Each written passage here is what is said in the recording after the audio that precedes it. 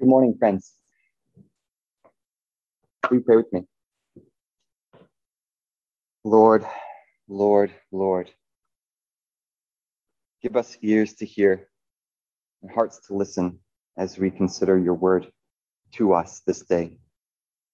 Open us to receive and remember that we may know and follow you. Amen. Our Old Testament and Gospel readings today pick up from where they left off last week. In 2 Samuel, we see God confront David through the prophet Nathan after David uses his power to commit adultery with Bathsheba and murder her husband Uriah. And in the Gospel, we see the crowd following Jesus cross the sea in search of more bread after having been filled already in the feeding of 5,000 the previous day. But they don't get the bread that they were expecting. In his words to us last week, Joe Rose spoke of different kinds of bread in our lives. And he emphasized the way in which God somehow gives more than enough and makes sure that not even the leftovers are lost. There is such a beauty and promise in God's message to make sure that not even the crumbs of plenty are lost, and that we will not be lost.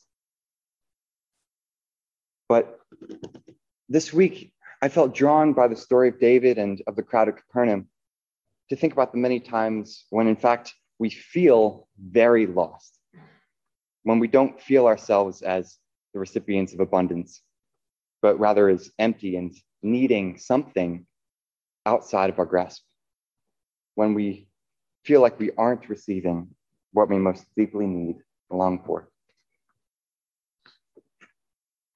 When we look at David, it seems as though he has everything one could want. As Nathan said, he is God's anointed over Israel. He was saved from the hands of Saul, inherited a united kingdom of Israel and Judah, has a palace and wives, prestige and talents and plenty. And beyond this even, David is called a man after God's own heart and has an intimate relationship with him throughout his journey of trouble and triumph. Why then does he strike out with Bathsheba and Uriah? How is he capable of this unspeakable action? I think it was because David, like all of us, experiences moments and indeed periods of desolation, of emptiness. Even in times of plenty, we can feel like we are alone and adrift in the ocean. In times of loss or anxiety, fear or hurt, we are that much more susceptible to feeling distant from God and his bountiful gifts of bread. In moments like these, we try to fill ourselves, the nearest source of engagement or distraction or immediate satisfaction. We know instinctually that we are not made to be or to feel empty. That's not what we're for. And instinctually, we seek comfort and fullness. Everyone seems to settle to the number 3 when describing things. And for better or worse, I'm going to follow suit.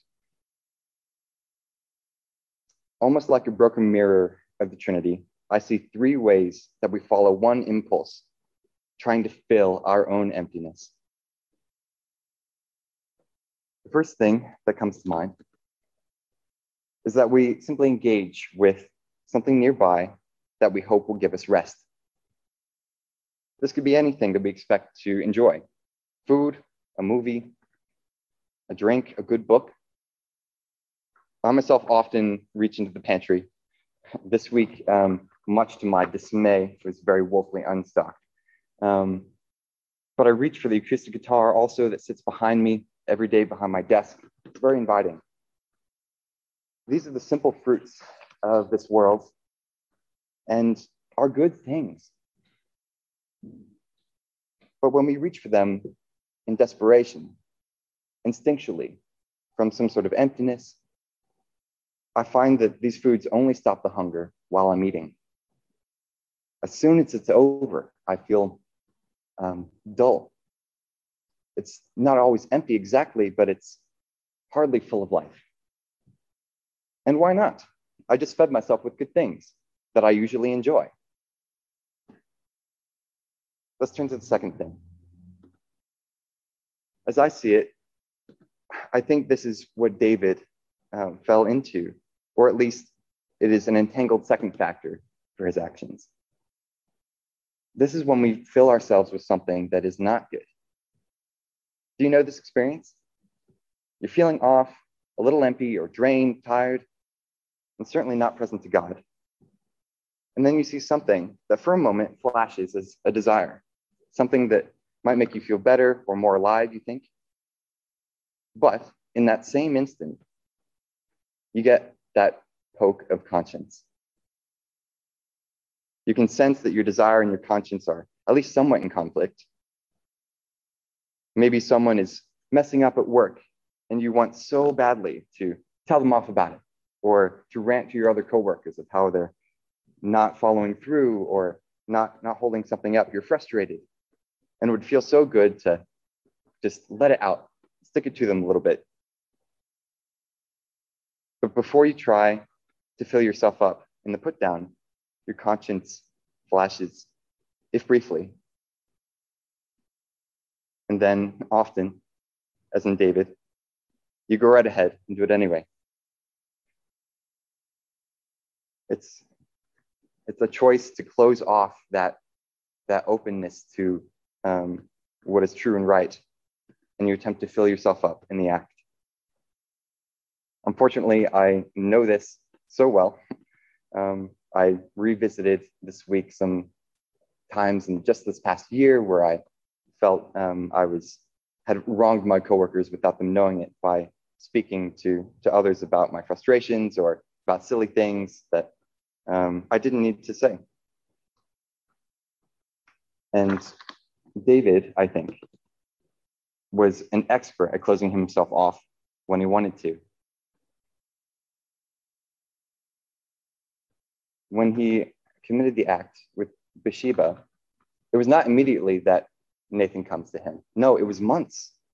It was months and months, and David, and all that time, apparently, did not come to God and say, I have sinned, did not repent. In fact, he closed himself off so well from God's word and spirit that he killed a man in order to hide.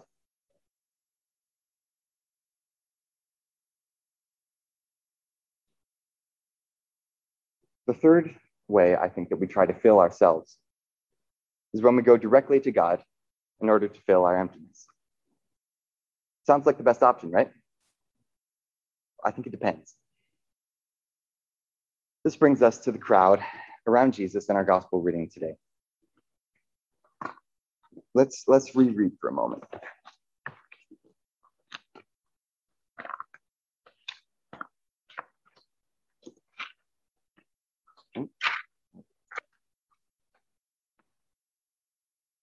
They come to Jesus all the way across the sea after being filled. And Jesus tells them, instead of answering their forthright question, he says, you are looking for me not because you saw signs, but because you ate your fill of the loaves. Do not work for the food that perishes, but for the food that endures for eternal life, which the Son of Man will give you. And a few lines down, they say, what must we do to perform the works of God? I think what I see in this is the way they come to God is sort of transactional. Jesus says that they're looking for the wrong kind of food and that they must work for the right kind of food. And what sticks?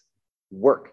What must we do to perform the works of God to get the food that doesn't perish? Not only are they looking for the wrong thing, Jesus himself, but they're going about it the wrong way, becoming demanding transaction, not gift. So, is there another way? If these options, even going to God, don't fill us, what do we do? I think you know the answer that the gospel and I will give. The bread of life. Jesus. Well, okay. Jesus is the answer. Great. But how does this help? What does the bread of life mean? What does it mean that we will never be hungry and never be thirsty? Well, one thing is to look ahead. Afterlife in heaven. Part of the promise of Jesus is that there will be a paradise after this life, that there will be a place where we will be with God. So that's one way, but also maybe the hope of heaven can give us that peace that we need when we feel empty, longing, when there's something not right. We can know that there's a promise to us and we can hope in it, find trust. However, what about now? Are there other ways that we can receive this bread of life? Is there other ways that there is a bread of life that offers something to us in our desolation? One thing that comes to mind is something that we come here for, the Eucharist, a very little bread that is supposed to be both a sign and a manifestation of God with us each week.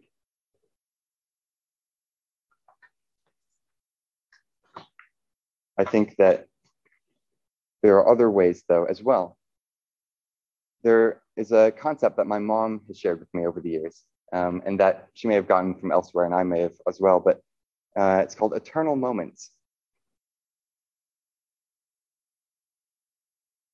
I think that Jesus in his person can clearly be seen as the eternal coming into the time, into the specifics, into matter, a body. But I think also the eternal enters our lives regularly, or at least periodically in times. How have you been filled up in your life? Can you think of a time where you were filled with joy or peace? I'll give just a few examples of mine recently. One was after doing my job in the Sterling Memorial Library. I was walking around the stacks up or on the shelves, and if you've ever been up there, you know it's hardly a warm place. It's rows and rows of metal and paper, and the lighting is just a little bit eerie, and it just goes on and on.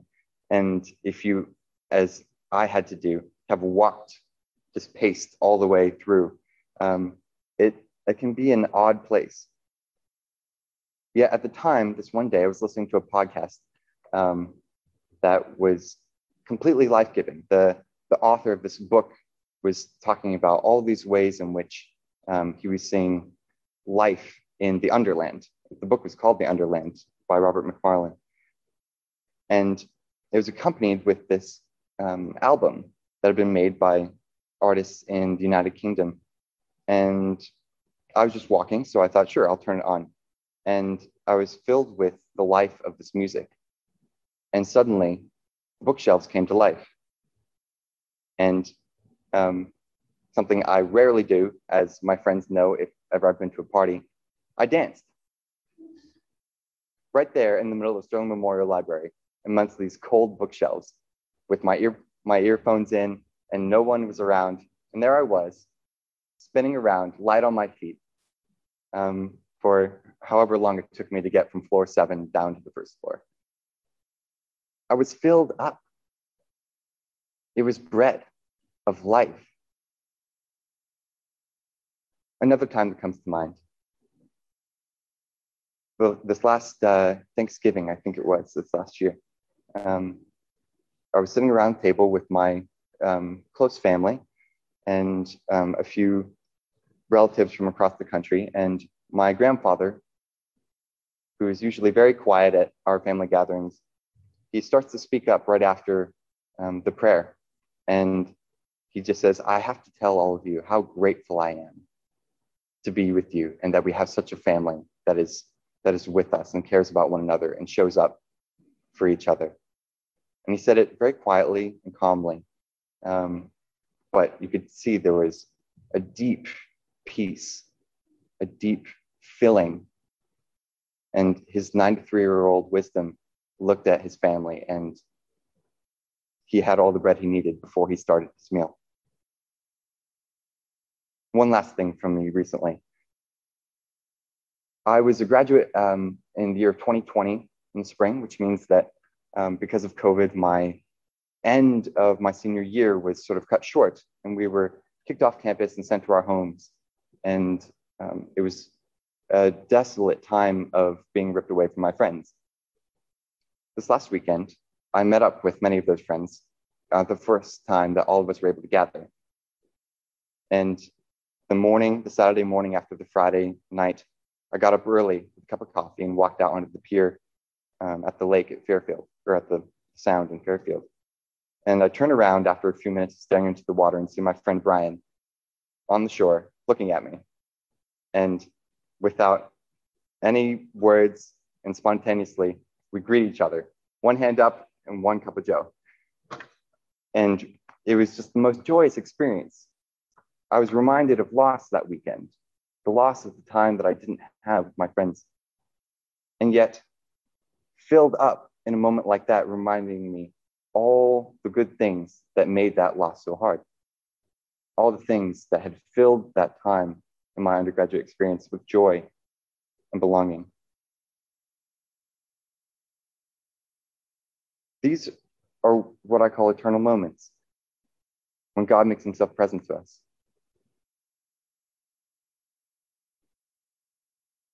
When we're in moments of desolation, I think it is key to remember what Jesus is telling us in this gospel lesson, that God has already given us manna. Not Moses, not anything in our lives, not any one thing in this world, but it comes from the eternal. It mingles with us in our lives.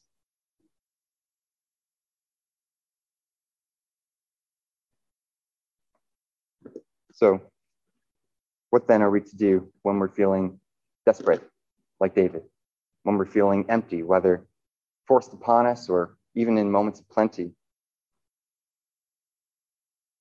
I think it's a continual return.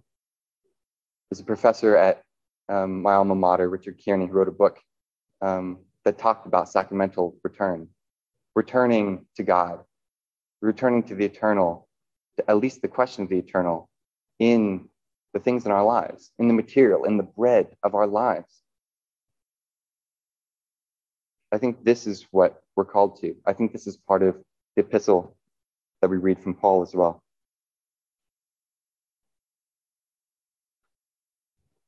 The last thing I just want to say before I close is to remind ourselves, when we are in moments of distraction, moments of grasping, like David, learn from David's example. David, in his psalm, in our Psalms, if you reread them, he again opens himself up to God. He's committed an act that is hard to talk about, even. And yet, when confronted, finally, even after months, he says, God, here I am, I have sinned. And he writes to God about it. He opens himself up completely. I think that this is the way, as he says, to renew a right spirit, to find peace, to find that bread of life that we need along our way in this life, to fill us up. So as we go out into this day, into this week, think about what bread are we consuming, and what gifts of eternal moments and the bread of life have we received that we can call on and draw from. Amen.